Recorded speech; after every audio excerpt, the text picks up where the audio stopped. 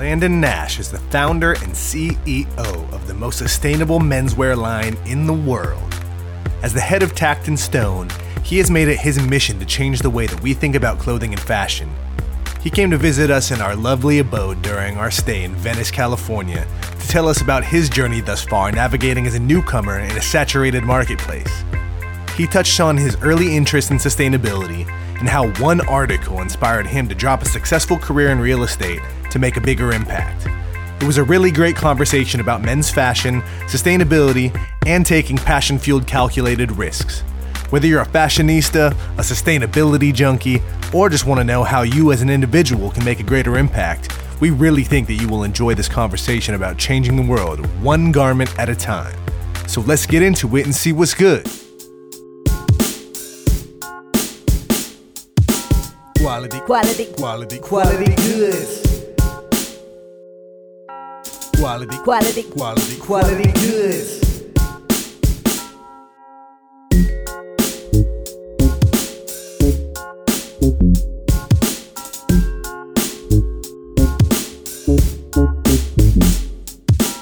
Welcome to another episode of the Quality Goods Podcast. We are coming at you today from Clubhouse Studios down in Venice Beach, California. Beautiful down here. I am Chris Beatty. And I am Anton J. And today we are talking to one of my longest time friends in the history of my life right now. Yeah, my life. Today we have Landon Nash, the founder and CEO of the most sustainable menswear line in the universe that we know of. Whole universe. What's up, guys? We have Landon Nash. Yes, welcome. Thank you. Thank you for joining us. Yes. Yeah, happy to be here. Awesome. Get just like a little bit closer. Happy to be here, guys. Yeah, there you go. There we go. Nice. Yes, thank you for joining us, man. You know, we wanted to come down here, get a little rest and relaxation in, but we also had to make a little business, little connections, you Little know? work, little play. Yeah. So today we'd like to talk about sustainability. We'd like to talk about men's fashion. Yes. And my friend Landon over here is somebody that I never would have imagined would have even gotten to this route in the first place. So Yeah, it's not the conventional route to get to fashion. no, certainly not. But you know, that always makes for better stories. Yeah. I think so. Yes. So Landon and I, just for a little background, I've known this man since we were about 3 years old. We might have been wearing diapers when we first I mean, met. I wasn't. It's true. I think I was potty trained by then. Yeah, 3 years old is a little old for diapers, isn't it? Chris had a diaper on like 2-3 weeks ago. Last time I remember, we were just comfy. He's just like, Yeah, I just didn't want to get up off the couch. yeah. You know? Sometimes it just makes more sense. But you know, we came down here to Venice Beach, California yesterday, and it's just been lovely. I love the energy down here. I used to live down here. Landon now lives down here. Mm-hmm. We're all from the Bay, though, Yep. so let's not forget about our connecting. roots. Mm-hmm. So, Landon, why don't you just tell us a little about Tact & Stone? Like, what is Tact & Stone? Well, I think you gave a pretty good intro to start. We are the most sustainable menswear brand to launch to date that we know of. We really wanted to bridge a gap between sustainability and fashion. I think that there's some great companies out there that are doing really good work in sustainability and really pushing the message of sustainability and trying to educate the consumer on why that matters and why people need to be conscious about what they buy. Where I felt that there was a market opportunity and where there was a market gap was in making good looking clothing, high quality, great fit, good look, something we can wear out with friends. Yeah, for sure. Yes. Something that we can wear out, night out, to work, in your everyday life. Yeah. Throw it on in the morning, and then you can go all night if you need to. If you don't get a go to chance. work. Versatility. Yeah, in the you can wardrobe. go to work. You can go out after work. You can travel with it. Yeah. Fits well. Fits well. Feels good. And I didn't feel like that there was anything that was out there before I started Tact & Stone. And, like I said, there's some amazing companies that are doing some great work, but it felt more outdoorsy. Like I'm gonna wear this when I'm hiking or when I'm outdoors, which totally makes sense. That's the demographic. Those are the people that think about those. Those are the people that think about it, that deeply care about it. But I think we're getting to a point in which more people have to care about it, and more people are caring about it. And I think we're on a precipice of change. Yes. And not necessarily just in the fashion industry. I felt like that's where I could make the largest impact with my skill set. But I think that it's starting to come into the awareness of the average person. And it's just a logical step that every industry needs to do these things. I mean, we have to get there. I mean, if we don't, we're in trouble. We're in trouble. Our kids are in trouble, and not just our kids. I mean, there was a study that just came out by Vice that if nothing changes, if we go forward status quo, 2050, we're all fucked. Like society is going to be in a rough place. There's going to be climate refugees. Yeah, you seen Mad Max? You know that's where we're going to be. I mean, it's something like that is possible. And we need to change. Yeah, I would agree with you, man. Like, I mean, we've all seen it just through the paper straw movement, you know, through all these, Starbucks and whoever adopting the paper straws. You know, it's all part of the same movement, sustainability and, thinking about the environment when we consume. You know? Yeah, I mean, I think one big point to make too is, like you said, there's a lot more people with the studies of like 2050 around that time. They're not saying the world ends on 2050. It says we can't go back from that, and that's what I think a lot of people try to. It's like, oh, it's not gonna end. Yeah, the world will be here, but what we're saying is humanity. Exactly. You know? How we live life right now won't be the same, and that's where you have to like be realistic with people. Like, well, and I think the tough thing with studies like that, and granted, 2050 is close. Yeah, like we will be alive and well at 2050. It's 2020. I certainly hope so. Yeah, exactly. But the whole climate change issue, I think to the average person is like, they assume and understand like, yes, it's happening, but it's so far off. But it's not. It's definitely not. Yeah, the magnitude is. I don't think. Like if I'm looking out over the horizon, like I can see it over there. It's like it's not touching me yet. And we're seeing it now in the magnitudes of the storms that we see, the fires. Holy shit. Record heat, record cold. The hurricanes, the fires. Yeah. You know, the hurricanes that we've had in the last 4 years are supposed to be once in 100-year hurricanes. And they're happening once a year, once every other year. I mean, the fires that we've been having in California have been once a year. We've lived in California our whole lives, you know, and we're starting to see fires like we've never seen before. We get more, like in the Bay, we get more frequently. Yeah, more defined like seasons. It gets actually colder than it used to. You know, it's like things, little changes. It's not snowing yet. That doesn't mean it hasn't changed, you know. And I think the craziest thing was, last year, both Northern and Southern California like simultaneously had enormous fires that changed the environment so much. Same time. Dude, San Francisco, like it was like the worst haze. Like I've but it was never the worst in the world at one point. I was lucky to not be in the Bay worst air quality in the world. And it was apocalyptic. Like if you see some of the photos or some of the videos of people trying to get out there, it was apocalyptic. And we were talking about too on our drive down was how that road was covered with 405. We were driving through the 405. Talking about those pictures were from the San Fernando Valley. You think it was a Hollywood movie, but not an actual like LA drive. So part of that, I mean, all of this is part of the reason and the inspiration for Tact and Stone and wanting to be a leader of a new game, you know, and obviously fashion is not a new game, but it needs to be, you know, and it's going to have to come from new brands to be able to lead the change. And I don't know if you want to dive into that now, but one of the big reasons that I felt like it was time for me to do this and to start Tact and Stone is I went to a conference. It was one of the first things that I did before I even started. I just wanted to learn. Were you thinking about clothing and making clothing before this? Yeah, and we can dive into the story, but the big brands are thinking about this and they want to try and switch their supply chain and they want to be more conscious of what they're doing. It is so incredibly difficult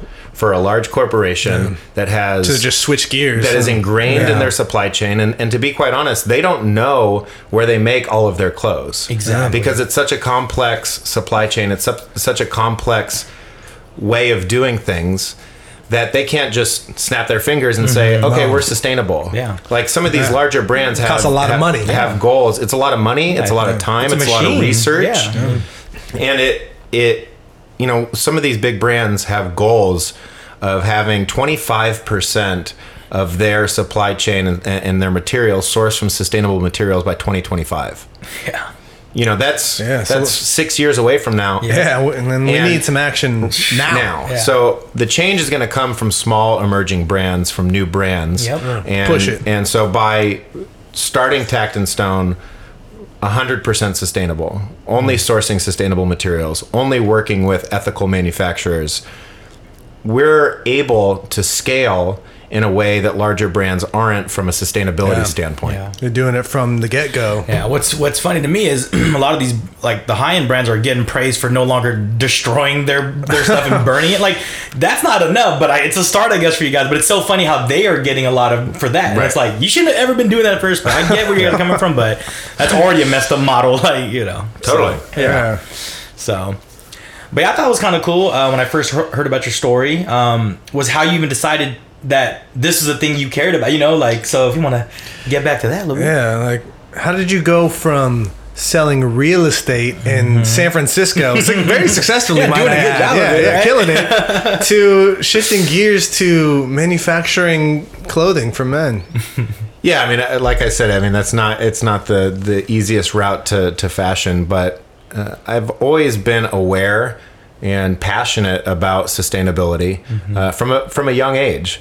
And I always tried to live my life in a way that had the lowest impact from a personal standpoint, like very conscious about what I was doing, how I was living my life, what I was consuming. But I didn't really know how I could make a larger impact. And yeah, like you said, I was a real estate agent in San Francisco. I loved it. It's a great industry. I felt like I was having a positive impact on the people that I was working with. But the sustainability thing was always in my head.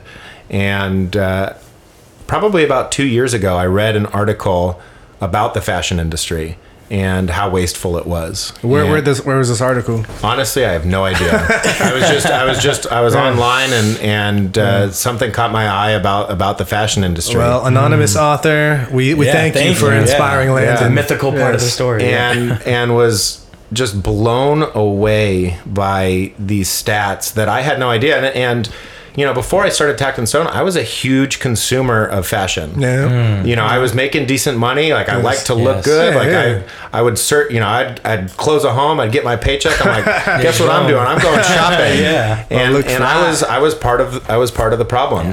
Yeah. And so I read this article, and I mean, just a couple stats: 750 gallons of water to make one cotton T-shirt. One shirt. It just doesn't even seem right, you know. T-shirt. Like, exactly. That doesn't even seem like man. And something like 10 million tons of clothing waste goes to landfill every year just in the United States. Yeah, it's like a truckload of waste goes to landfill every second. It's like, why didn't anybody think of how to recycle these materials sooner? You know? Yeah, I mean, it's arrogance. It's insane. And then you go deeper, and you know, sustainability is not just environmental; it's social as well. Yeah, I did want to kind of get into that. Yeah, because some people that might be new to that term. Yeah, cool. And so, you know, it's something like 75 or 80% of garment workers work in poor conditions. They get underpaid, and it's terrible. And you read about, or you hear about, the Rana Plaza catastrophe that was in Bangladesh, where hundreds of people died in a factory collapse. And it's just prevalent throughout these countries where garment workers and garment production is prevalent, and it's just, it's awful, and it's saddening, and it's terrible. So I read this article, I was blown away, and I swore to myself, like, I'm not going to consume clothing and fashion the way that I do.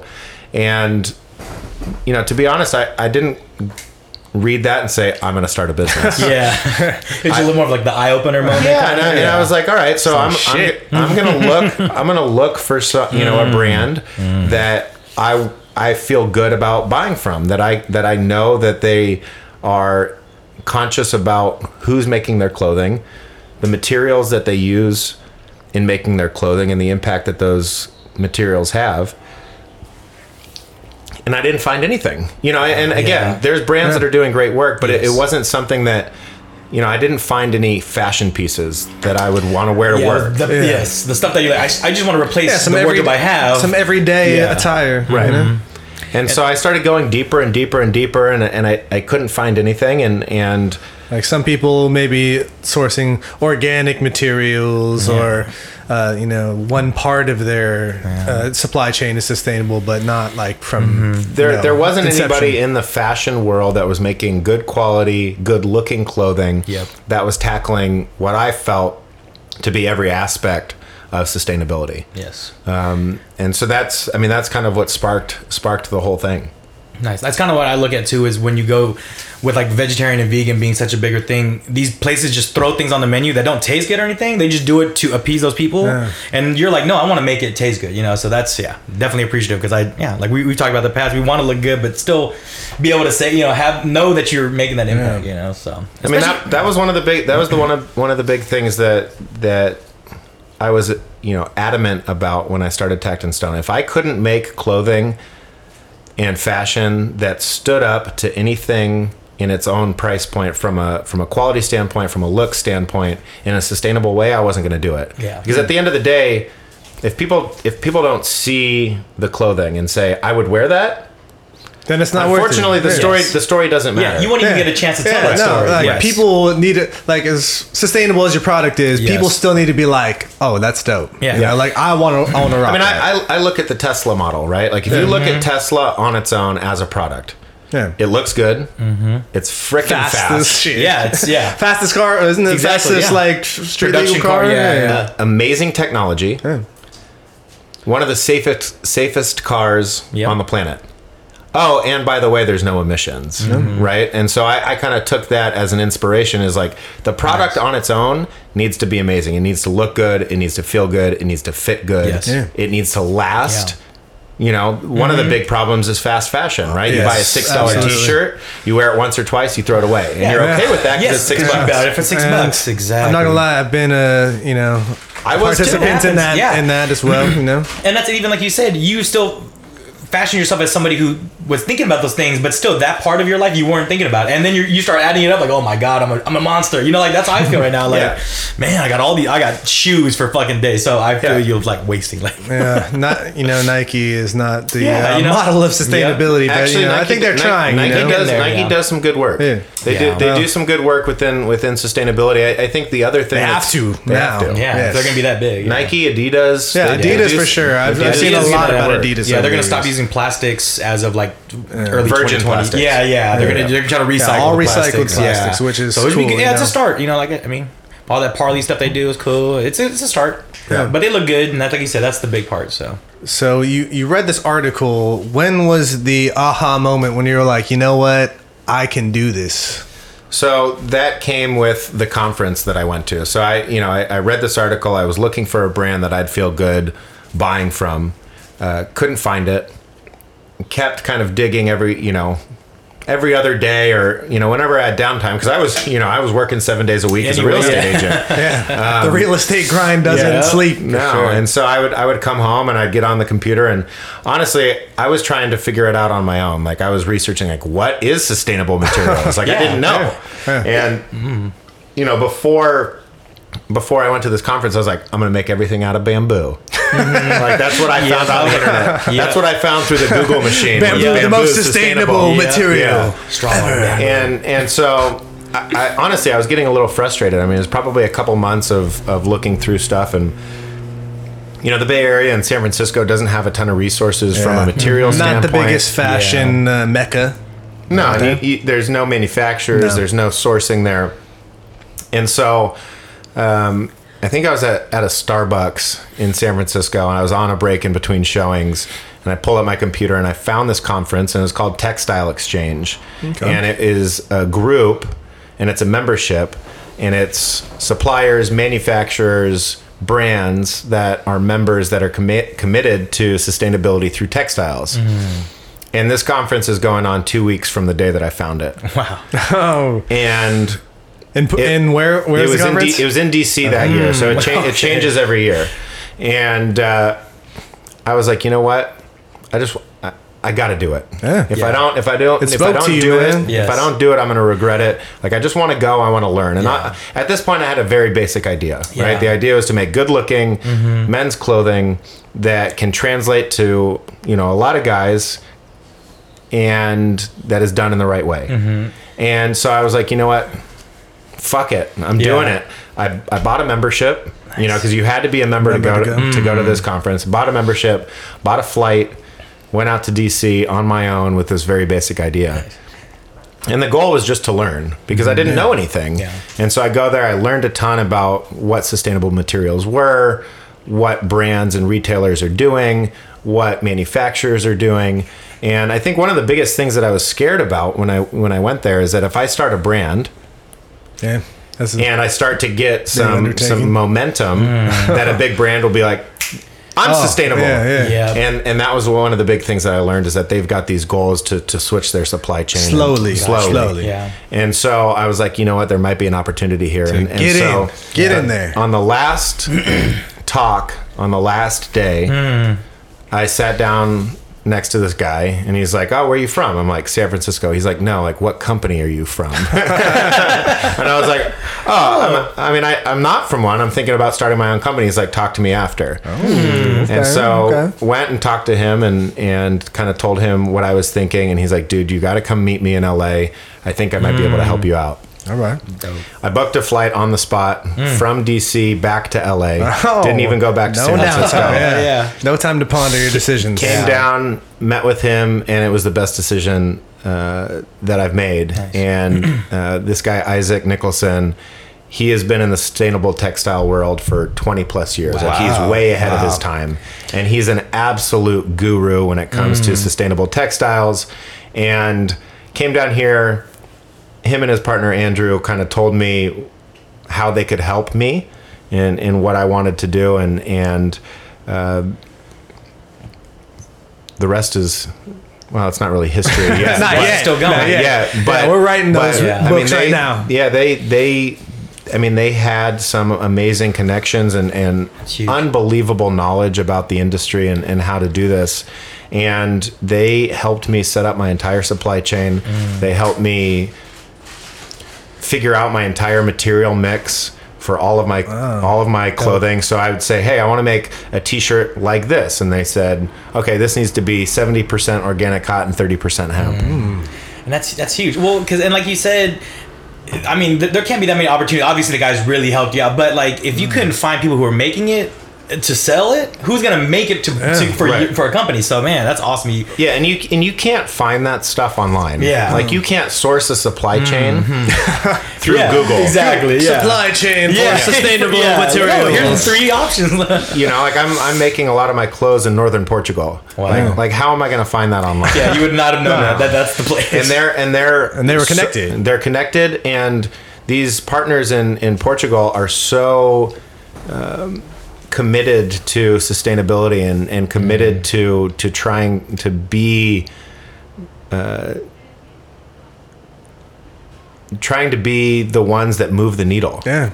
I can see that, man. Like, it shows that just because you expressed interest in doing this, and you were not affiliated with some big brand already, that That's they what I were was like, gonna say. "Oh, we got something to work with That's here." probably what they were looking for. That answer of like, you're not some big company that they're like, oh, you're just that was doing trying it to do it to Yeah. be the face of the movement. They found somebody to do that, really just from curious. grassroots. Yeah. You know, That's awesome.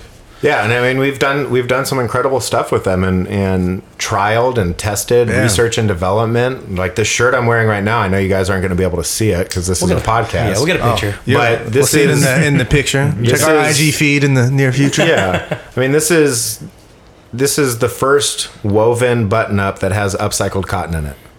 Like, That's crazy. That kind of surprise. That's like a surprise to just hear those words, especially if a guy helping you out has been doing it for 20 plus years and it hasn't happened. Yeah, like how has he not pushed this into conception already? Well, because he's working with other materials and trying to push it out to bigger brands. Okay. Which, he's just more, It's not as have easy a larger, to do. which have a larger impact. Like, look, the bigger brands, distribution, right? Well, and the bigger brands that are doing, like, even if a big brand is 10% sustainable, the impact. they're having a larger impact than I am right now. Got you. Because of the they're audience, right? You know, like consumer, slowing them their consumer down will base help already. Then pushing you Right. going, okay, Yeah, like they gotcha. have millions of consumers already that are loyal to their brand. You know? And so once I get to that point, obviously, I'll have a larger impact, and we're set up to do that. Nice. But yeah, I mean, it was to go to that conference, to meet this guy on the last day, who helped me set up what I've got now within a year. I mean, we went from starting to work on Tact and Stone to launch in 12 months. That's crazy. That's crazy. Totally flipping the script from a real estate guy. I mean, I completely jumped in. Yeah. You know, and I was at a point that it was kind of a perfect storm, right? Well, I was that you had 30 to- years old, didn't have a wife, didn't have kids, was lucky enough to have some money to be able to to fly out 2 weeks and well, and to start the company, because Yes. I've funded this on my own so far. That's huge. And so I feel very lucky and fortunate to have been in that situation. But I felt like it was the time to try. Yeah. And if I didn't try, I would have regretted it 10 years down the line when there was another brand doing mine. exactly what you. And it's coming. So be the guy. Yes, Yeah. that's great. That's really cool that you just decided to go all in like that, and like you said, you had the ability to do so. It just shows like sometimes, you know, you're setting yourself up for success by doing other things that you didn't even know was going to lead to your next endeavor, but by the time you reached that opportunity was knocking and you just opened the door and it's looking you right in the face, you took it. I think you got to put yourself in situations to be lucky. Yes. And be ready to take advantage of that luck. Yeah, we talked about that. Like, just sign up for that thing. Like, if you didn't sign up for that, you never made the other connection. You know, You if you went didn't to book an that event. flight, who knows if you went home to think about it instead of going to LA, how that might have changed everything. You know, so it's a big leap. Yeah. A huge leap. Yeah. And you know what? It's fucking scary. Absolutely. Yeah. You know, I mean, you know, by no means have we made it yet. I mean, we're brand new. We launched 2 months ago, right? Like we're still in the grind. Like we need to build a name. We need to get the awareness out. We need to educate the consumer. I think the average person, you know, when I tell someone, they're like, "Hey, what do you do?" I'm like, "I have a sustainable menswear brand." They're like, "What's that?" Yeah, and you have to then to deliver tell this them the whole stats. spiel, you know, like and you have to put it in a way where you kept them intrigued to go back to it. Yeah, man. Yeah, and so it's gonna take time to build the name. I think it's gonna take time to build awareness. Yes. I think one of our biggest jobs is consumer education and telling people why they need to be aware of what they consume. And you know, obviously we're focused on fashion, but I think it's a bigger conversation of just you know, getting this into the consciousness of the average person. Yes. Because sustainability doesn't stop at fashion, you know? It's only one piece of the puzzle. That is absolutely correct. But I think one stat that I do want to share, which is just absolutely mind-blowing, fashion is the second largest contributor to climate change behind oil. Yeah.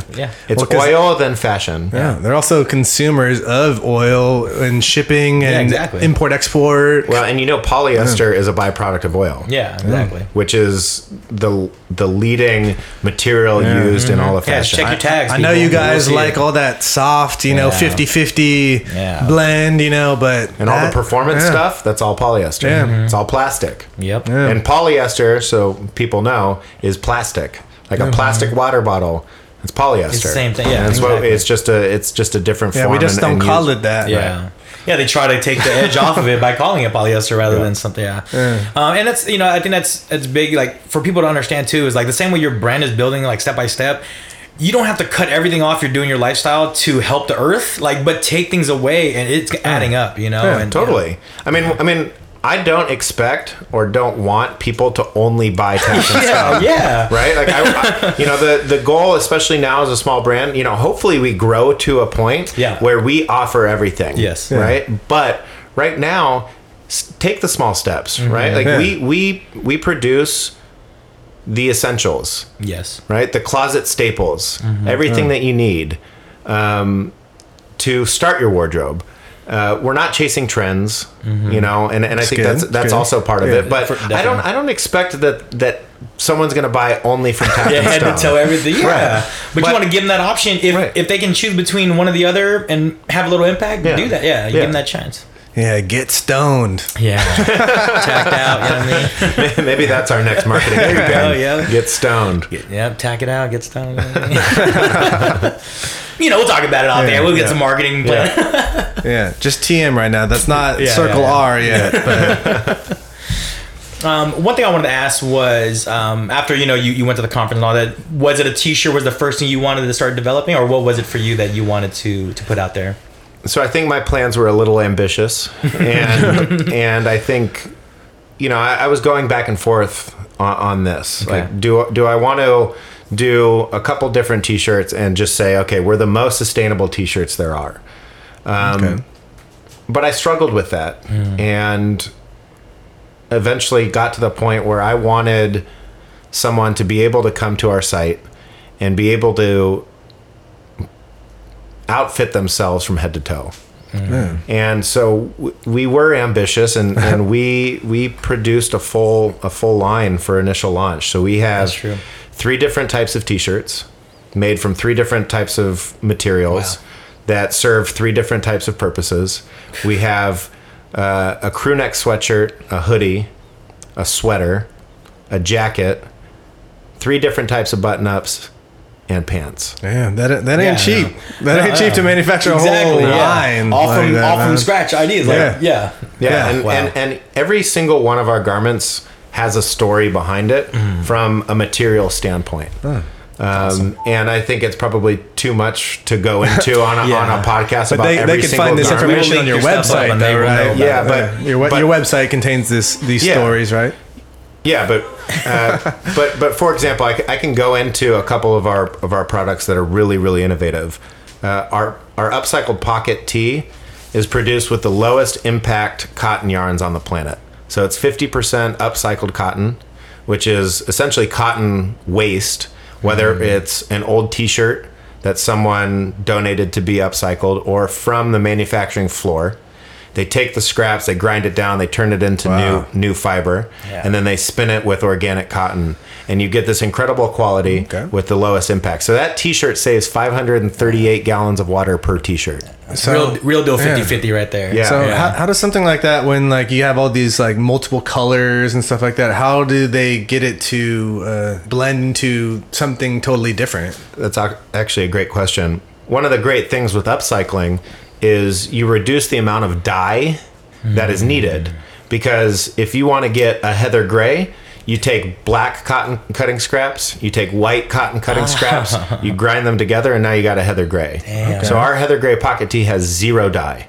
Nice. No That's dye. a whole nother thing. Yeah, because when you dye a shirt, you have to wash it out. You have to wash it. Yeah. And, that's another thing in working with ethical factories, making sure that they're taking care of their water waste. When you see those pictures of these rivers in China or in Asia that are purple, that's from the garment industry. Like indigo indigo is natural. No. No. We can get into a little bit. Talk about a little bit, because that's The shirt that I'm wearing is a chambray shirt, which is one of the largest impact garments there is because of the dyeing process that goes into it with indigo. Indigo dyeing is one of the most wasteful processes there is. No idea. Because you have to rope dye the garments, you have to put them through these huge drums of indigo dye and water.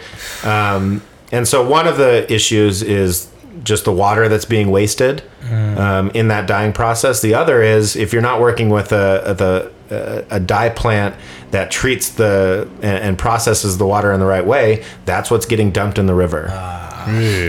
So we really tried to think about everything, and we really wanted to push the needle on innovation.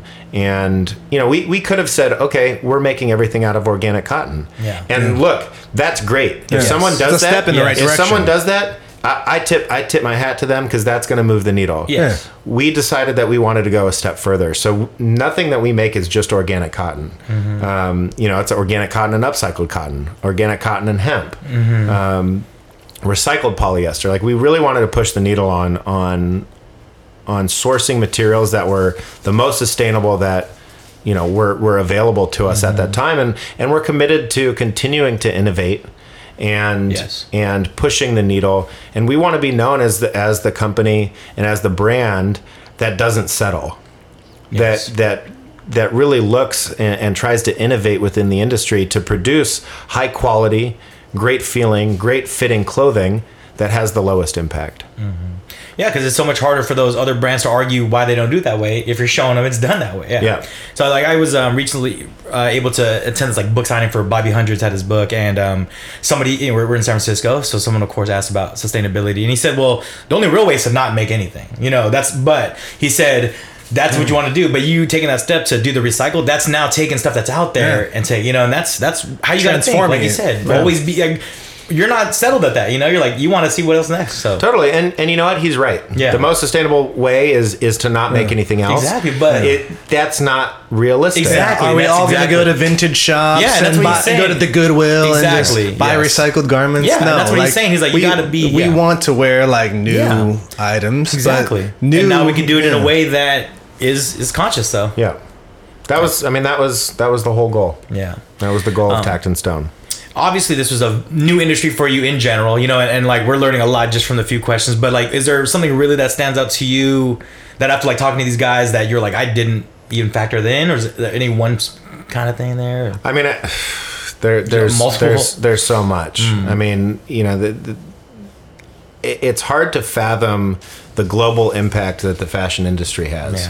I mean, you think about, hey man, everybody's wearing clothes. Everybody has to wear clothes. I don't know that there was one fact that jumped out to me. I think it was just the culmination of everything, right? Just kind of hits you like, wow, yeah. I mean, you look at the cotton industry as a whole. The cotton industry uses 25%, a quarter of the world's pesticides are used in the cotton industry. And you look at that, and that fact, you can look at so many different aspects of that. One, it absolutely destroys the soil, which means you have to water it more. That's why there's so much water consumption in cotton. By destroying the soil, it takes down the amount of carbon that soil can sequester out of the environment. So now I can't even take it out of the air. Yeah. And then you don't even think about the cotton workers and the people that are spraying these pesticides on the cotton that are dying, being affected by those dying pesticides. at 50. That are dying at 50 because of cancer. Carcinogens, man. Yeah. I mean, it's just that's one part. And then, this is a part, but this is a part that nobody ever stops to consider. Like they just buy something, they see 100% cotton or whatever, but they don't think about like how that garment came to be. Yeah, I'm still blown away by the gallons of water. That part, So that's just like great. One shirt, one item that you are wearing. So one thing that we do on our website, which I think was pretty cool, and what I wanted to communicate, and I think is a part of trying to educate the consumer, is we have done life cycle assessments on each of our garments, and we show the impact reduction that each of our garments has. So if you go to the website, you'll see, hey, this shirt saves 538 gallons of water. Yeah. Or this hoodie, hoodie saves 1,200 gallons of water. Yeah, that's crazy. And uses 20 plastic bottles. Yes. Takes it out of landfill and uses 20 plastic bottles to make this garment. And I like that, man. I mean, because like I don't know how much impact I'm really making. Just the way like when I'm at airports or whatever, and they have the water bottle machines where I'm filling up my bottle, and this is how many plastic. It feels good to do that. Yeah. You realize the impact is small, but it's step by step every time I do it, man. And one of the things that I was really passionate about is wanting to really have the consumer feel like, hey, look what I did, right? Yes. Like I don't, as Tact and Stone CEO, I don't want the accolades. I want, if you buy a shirt, I want you to say, hey, look what I did. Yes. Yeah, look because what I did. Without that consumer, you don't exist. If nobody's buying your garments, then I wanted it doesn't make a difference. I wanted to enable them to feel like they were having an impact and to feel like they were doing good. And I think the average person inherently wants to do good, and they want to give back. And I think when it comes to sustainability, it's not a very clear path of what people can do. Yeah, they're always like, I don't know, I'm so small, how do I help? Right. Yeah. And so, like as much as I was passionate about sustainability before I started Tact and Stone, I wasn't cleaning beaches on the weekend. Yeah. You know, like you weren't littering maybe, right? No, but you weren't. No, but I wasn't going out. That's and like, agreed. You know, and people aren't going to change their daily life Yes. for this, and so I wanted to do something that enabled people to feel like they could give back without having to change their daily lives, right? Like people shop, Yes. right? Yep. And you know, you can shop at Tact and Stone and have a feeling of like, hey, look what I did. Look how I gave back without having to get off your couch. Yes, for sure. And then, I mean, that person's going to tell whatever 10, 30 people about it. Maybe 1 or 2 people are the only ones that really get that. But that's all that matters. You're building and building. And that's how you can, we're going to get those gallons down, man. And, I mean, within the first 2 months of operations, we've saved over 100,000 gallons of water. Wow, that's crazy. I salute you for that, I think man. 1,000 plastic bottles. Yeah, that's crazy. amazing. Yeah. That's crazy. That kind of leads me into a difficult question because, you know, some people have trouble quantifying their impact, and they also have trouble like justifying like the price point on a t-shirt, you know. And so, what would you say to those people who are hesitant about spending a little extra for this sustainability mission? Yeah, I mean, I think that's a great question. I and we tried to do our best to make this as affordable as possible, and I think we did a good job. I mean, you know, we have a $45 T-shirt, a $55 T-shirt. Yep. You know, I don't think that's crazy, and that is partly because of the brands that I was buying for before. Yeah, I was gonna say, you already before little I started influence. Tact and Stone. But what I would say to those consumers that are maybe buying 12, 15, $25 t-shirts is we were very, very focused on making a quality product and a product that's going to last years and years and years. And we weren't skipping steps, right? And I think, you know, I think part of the education that we have to do is that sustainable materials or green materials doesn't mean inferior. Yes. Right? Yeah. Upcycled cotton doesn't mean that it's inferior to traditional No, cotton. absolutely not. And so we were very adamant on working with the highest quality manufacturers that can knit and weave the best product that's going to last for years and years and years. And so instead of buying a $20 t-shirt once a year, you can buy a $55 t-shirt and wear it for 3 years. Yeah, man. And I can attest to that quality. You know, I've worn that out and about. Fits great. Feels good. You know, upcycled cotton, and it's, you know, it's got a good weight to it too. Yeah. You know, I mean, something I love about it, like you said, is, you know, you don't want to toot your horn about what you guys are doing. You want the buyer to say, hey, I was able to make these impacts. And I like that because something we talked about in previous episodes is the quality is in the seamlessness and like not knowing why I bought it because it looked good and like, holy crap, there's a good story behind it. So that's good. But like, from as well as you, I like to dress in certain things and whatever. Instead of going from like, I'm wearing a brand that only 2 or 3 people know what it is, and I like that they know, it's a whole nother level of, you don't even know the impact I'm making by wearing it. You know what I mean? Right. And that's why I really like is that thing that it's like, I'm very intentional about what I wear. So that's a big part of like why putting it on, you know? Yep. So yeah, nice. Yep. yeah. So, you know, you didn't have a background in fashion. So what were some of the biggest hurdles you encountered when you first started really diving into the design and the fit of some of your garments? Yeah, I mean, I think that there's, you know, whether you're starting a fashion company or whether you're starting a restaurant or whether you're starting whatever business you're starting, you're going to run into hurdles, right? I felt like I was extremely lucky in meeting the partners that I have that were able to connect me with the right people, connect me with the right supply chain, connect me with the right manufacturers. You know, I think, you know, a lot of our clothing is made in Portugal. I think one of the hurdles that we have with that is just different cultures. You know, being here in America, we're like, go, right? Like, hey, here's a pattern, make it. I want it tomorrow, right? And that's not who they are, and I actually kind of admire that. Yeah. In a little slower sometimes, right? You know? And Take your to time. to having a balance, but in starting a new brand and spending all this money, I gotta get it out, guys. Yeah, I need to see results. Yeah, I don't have nothing sitting waiting. Right. I'm waiting on you.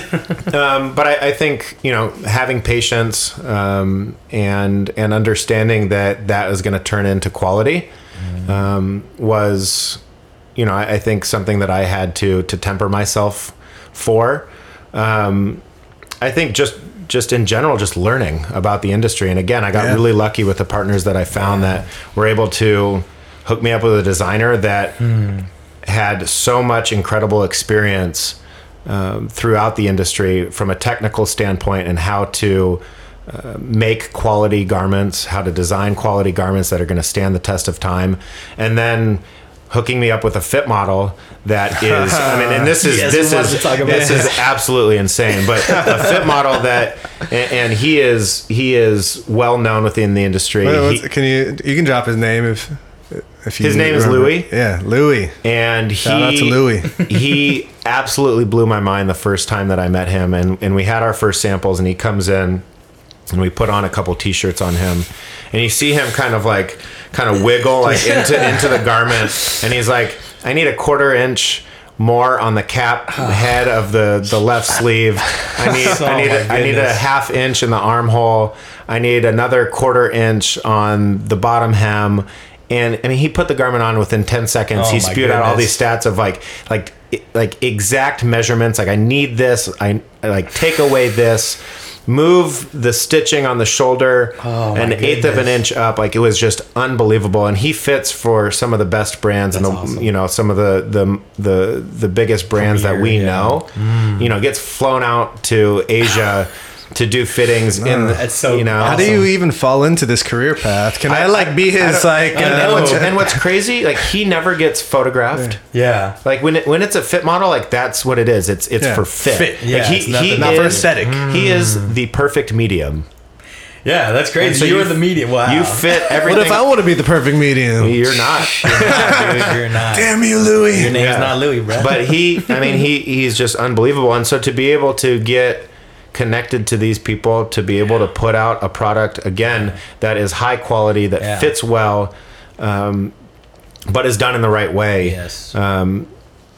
So that, and I think I got incredibly lucky to meet these guys, and there's hurdles all the time, right? Like, didn't have enough labels for one of our first, it's like, and then you have to rush them from the label manufacturer. That pushes you back 3 weeks, which doesn't seem like a long time, but it's like, well, you have schedules, right? You're trying to hit everything. Trying to release some goods, So I mean, you hit hurdles every day, but I think it's about understanding that you're going to hit those hurdles, being able to take it in stride, pivot, and honestly, I think just having the right mindset and not beating yourself up about it. Like, you can control what you can control. Yes. Exactly. And I think you just have to be able to go through life in general like that. To surrender when running a business. You have to surrender control sometimes, and that's okay. And you have to realize that. Yeah. A little bit of a back track a little bit. For the name Tact and Stone, like, how did that make sense for your brand? Before I answer what Tact and Stone means to me, I want to know what Tact and Stone means to you. To me, like, being tactful is just like, putting thought into what you're doing. And stone is something that's like, forever. It's like here to stay. So, I just pulled that off the top of my head right now, but I look at it a little different. I mean, those are like the meanings of the words. To me, I hella just see like a hammer and like an anvil, bro. Like, really, you know what I'm saying? Like, just from the ground up, build some shit, Some blacksmith type. Yeah. Even though it's not exactly that meaning, but that's why I look. That's why I feel. See, I love that, and I wanted to have a name that meant something, but wasn't in your face. Sustainability, yes. Right? I didn't want to do green clothing. Exactly. Sustainable clothing, bro. That shit's corny, man. For real. So I wanted something that meant something, but was it was going to take some thought to understand. But Tact and Stone to me, so tact is kind of, Chris, what you were saying, but tact to me is understanding how to act in any given situation, to know it's aesthetically pleasing. Yes. And stone is the earth. And so that was my thinking. Nice. But again, I didn't want it to be in your face and like shoving it down your throat of sustainability. Yeah, I don't think wanted anybody it to have a meaning. that would not resonate right with people. Right. It's like, like you said, yes, sustainability is cool, but if your clothing doesn't look great, that's all then that nobody's matters. gonna buy it anyways. Yeah. Like if there's a T-shirt out at the store that I see, 100% sustainable or whatever, but it fits me like really weird, I'm not gonna buy it. Yeah, if it looks like trash, I'm like, oh, that's cool that they do that. Put it back on the shelf. You know what I mean? For real. Yeah, it's like, oh, that's great, but not for me. Yeah. Right. It is that balance. Yeah. So why don't we address something that I'm sure is a problem for sustainable clothing manufacturers and non-sustainable clothing manufacturers alike. How have you navigated the world of social media and marketing in this modern That's pretty age? much every brand at this point. I mean, Clothing, it's whatever just it is. saturated with everything. So how do you try to stand out in this oversaturated marketplace? I mean, I think it's a question that I ask myself every day, and it's something that I think about every day. And I don't think there's a right answer to it. And I think starting a brand in the fashion world, where like you said, it's an incredibly saturated market. I don't have a name in the industry. Like Landon Nash. Landon Nash doesn't mean Starts anything. his own brand. Hey, it means something to me, man. But if someone started this that had already started a successful clothing brand or a fashion brand before, or it even would've just been made a brand name for themselves, it would have been a lot easier. So I mean, we started from zero, and I think our strategy is to be authentic to who we are. Sorry, that plane is really loud. Buzzing on us. You want me to wait? No, go ahead. Go ahead. No, I think it's about being authentic and trying to tell your story in the realest way possible. Yes. I don't necessarily try to do any gimmicks. I try to tell our story on why we're doing this, what it means to us, why I think it would matter to you. But social media is a full-time job in itself. For sure. If you want to talk about hurdles, let's go back to hurdles. Building a following on social media is not easy. No, man, no. I cringe every time I think about having the real to way. do it, man. That's the difference. Yeah. Every time I just post, I'm just like, man, I really, it's just makes me sad. Yeah, you should see the document that we have to plan out our social media posts every week. We have like a 6-page Excel spreadsheet with all the photos with and all the captions, the time you put it out, the hashtags, what we want to communicate. I mean, we have 3 pillars in our communication strategy as a whole, and this goes to our website, our email marketing, our social media strategy. We have 3 pillars that we really stand on. One, obviously, is sustainability. 2 is quality and value, and I think that's really important, especially with the sustainability aspect. It's like, look, our clothing is high quality, has a ton of value on its own outside of the sustainability aspect, exactly. and then I think the other one is comfort and fit. Yes. When you look at what people want in their clothing, is they want comfort and fit and style, and they want quality and value. Yes. Right? And so those are our 3 pillars. And so when we look at our posts or our marketing, we want to communicate through one of those pillars. And, I think the tough thing for me is trying to communicate it in a way that is digestible. Yes. Through the consumer. It's like, you get me on a podcast, we talk for an hour, I'll sell you. Right? The opportunity to do it. You got it. But to do it with the attention span that consumers have now, that 15 to 60 seconds. Scrolling through your IG feed, you got to fucking capture them for more than that scroll. You got to make them stop on your post. Right. Mm-hmm. So it's incredibly difficult, and it's something that we're still working on, and something that we're still trying to find the magic sauce, and I don't know that there is a magic sauce. I think it's changing. It's and changing. the algorithm has kind of screwed things up for everybody. But the one thing I want to say, and I know I haven't seen it because I follow you guys, these fuckers that put sponsor ads, right? It's fine. Not the sponsor part, I have no problem with it. Stop doing stupid challenges as your commercial. Like, I swear to God, I'm gonna see some real estate dude kick the water bottle top off, and I'm gonna fucking hate it. Dude. Like, dude, like, just be yourself, man. Yeah. Like, Yeah, you didn't, just sell me a house. Exactly. I don't You weren't need gonna do some water the bottle challenge. Yeah, but if like a young cat who would do that challenge does sell houses, that makes sense. But don't be that 50-year-old dude that wouldn't have done that otherwise, you know. And that's like you said, being authentic, man. You gotta be real. Dude. You gotta be real to yourself. Yeah, man. And I think that's something that we've done so far, and something that I'm committed to doing as we scale. And you know, I think that's one of the big things that I'm focused on as the company grows is really having a solid culture within the company, and we have something to stand on, and that's a purpose, and the purpose, and it might sound silly, but our purpose is to save the world, you know, and save it one shirt at a time. That more people need to do that, man, for sure. And so I think that kind of bleeds into our strategy from a marketing standpoint, is just being real and communicating our why. You know, we're here for a reason. We're not here to peddle shirts. We're here. We're here clever, for a reason. screen printed, whatever. You know, this is just like this is your platform to save the world. You know, I mean, that's what you decided to take on to. Yeah, for sure. Yeah, I like it. Yeah, now's a good time that we can go into a segment that we like to call Support Quality, and we would like to ask you something that has brought quality to your life. Now, this can be a person, a place, a thing, a process, but something that has recently brought quality into your life or your business.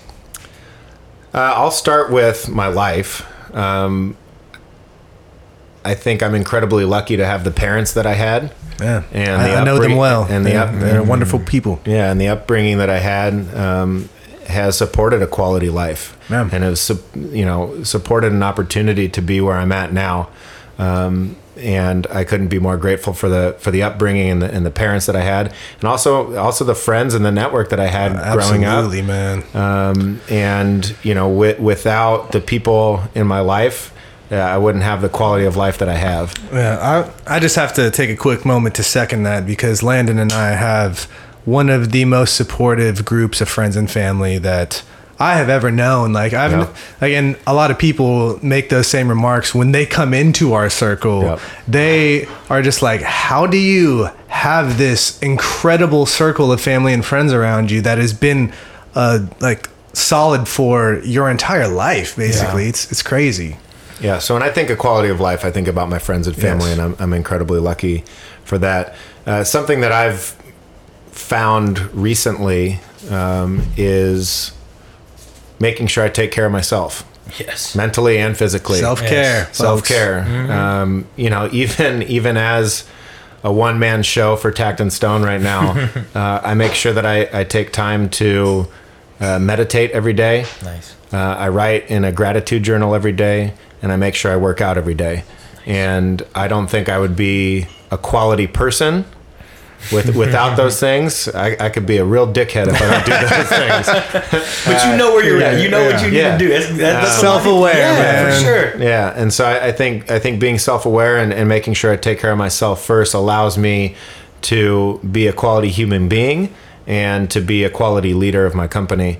So I think that's incredibly important. I think that gets lost in today's grind of gotta work every second of every day to make it. You know, rise and grind. Yeah. You know, and it's true. And look, I'm not saying I don't work hard. I work incredibly hard, but I make sure that I take care of myself first. And you have to. Yeah. Because just like you said, without those practices, you wouldn't be a quality person, and you wouldn't be able to accomplish the things that you do without taking those steps to make sure that you're in the position and you're in the right mindset. Well, like you talked about, you know, people might say, "Oh, you're lucky to be able to have your brand." You're not lucky. You put yourself in those spots. You know, you have to take those leaps and all that, and it comes off as luck to a lot of people. But and you know what? I do believe in luck, but like I said earlier, I think it's about putting yourself in the position to be lucky. Absolutely. Yeah, more chances to be lucky. Yeah. And then being skilled enough to take advantage of that luck.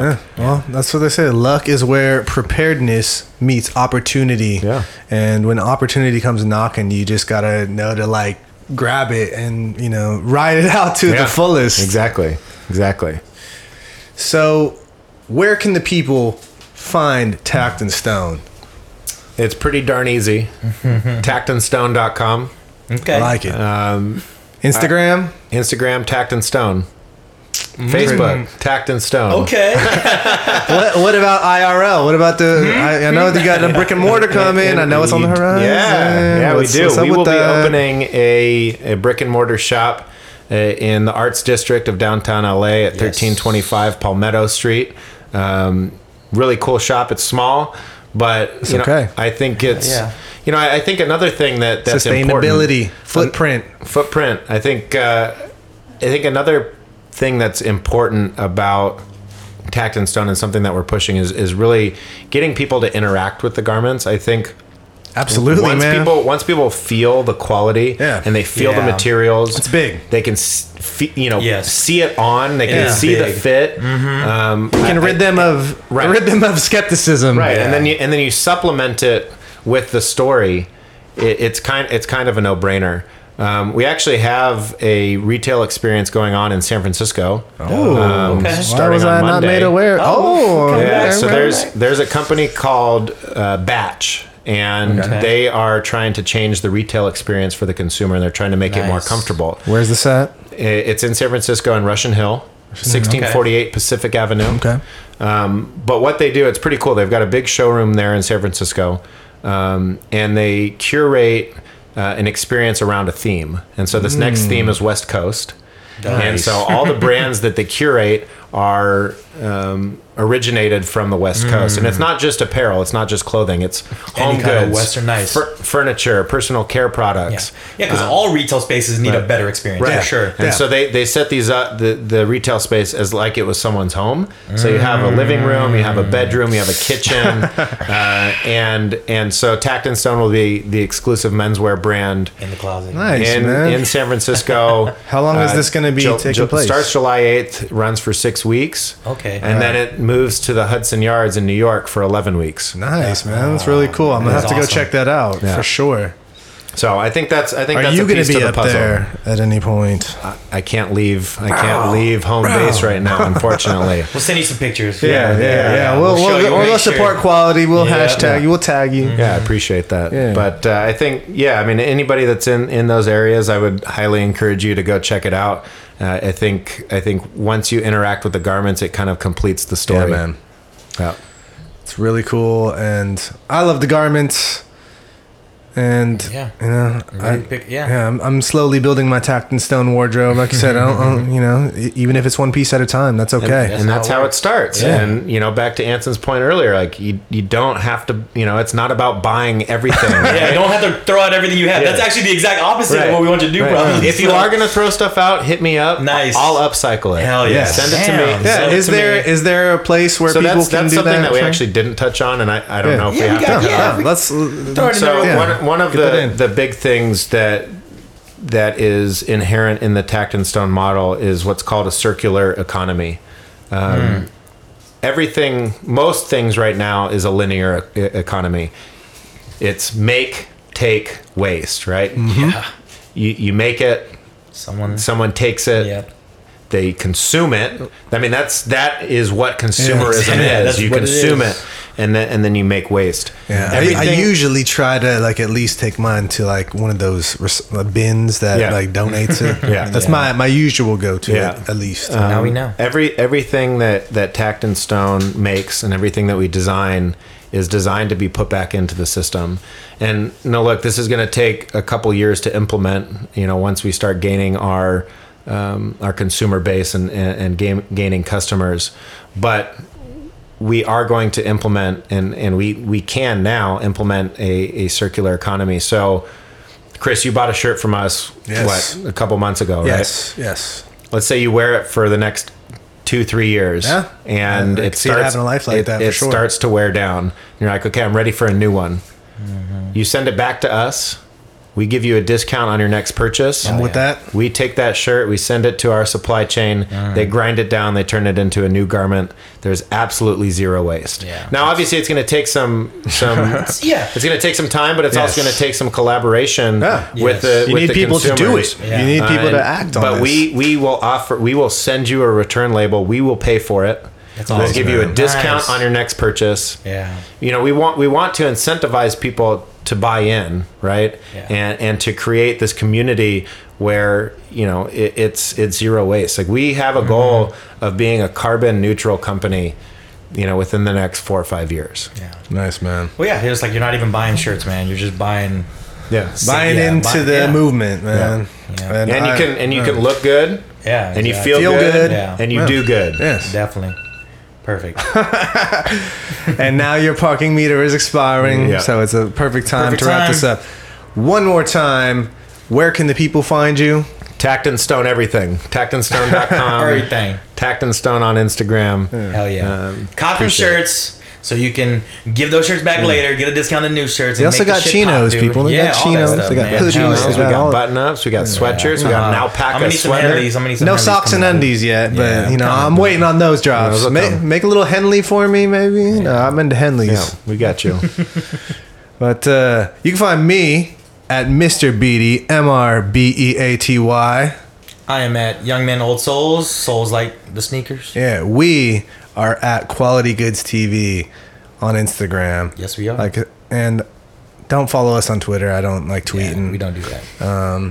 But Find us on DM YouTube though. Yes, DM us, man. Like if you, YouTube. yeah, exactly. We're gonna put some new stuff out for you guys. Yeah, if I you got don't. some I stories. think this podcast might come out after the next YouTube drop. But There you go. if you didn't catch it already, then go back Yep. Yeah. and watch it. When you hear it, you got questions for Landon or us, DM us, let us know. If you know Yeah. someone doing some dope shit, Yeah. let us know. We came down to LA for this lovely brunch party that we are all attending tomorrow.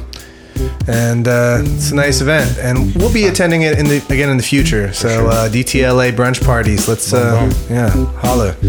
But until next time, we are out.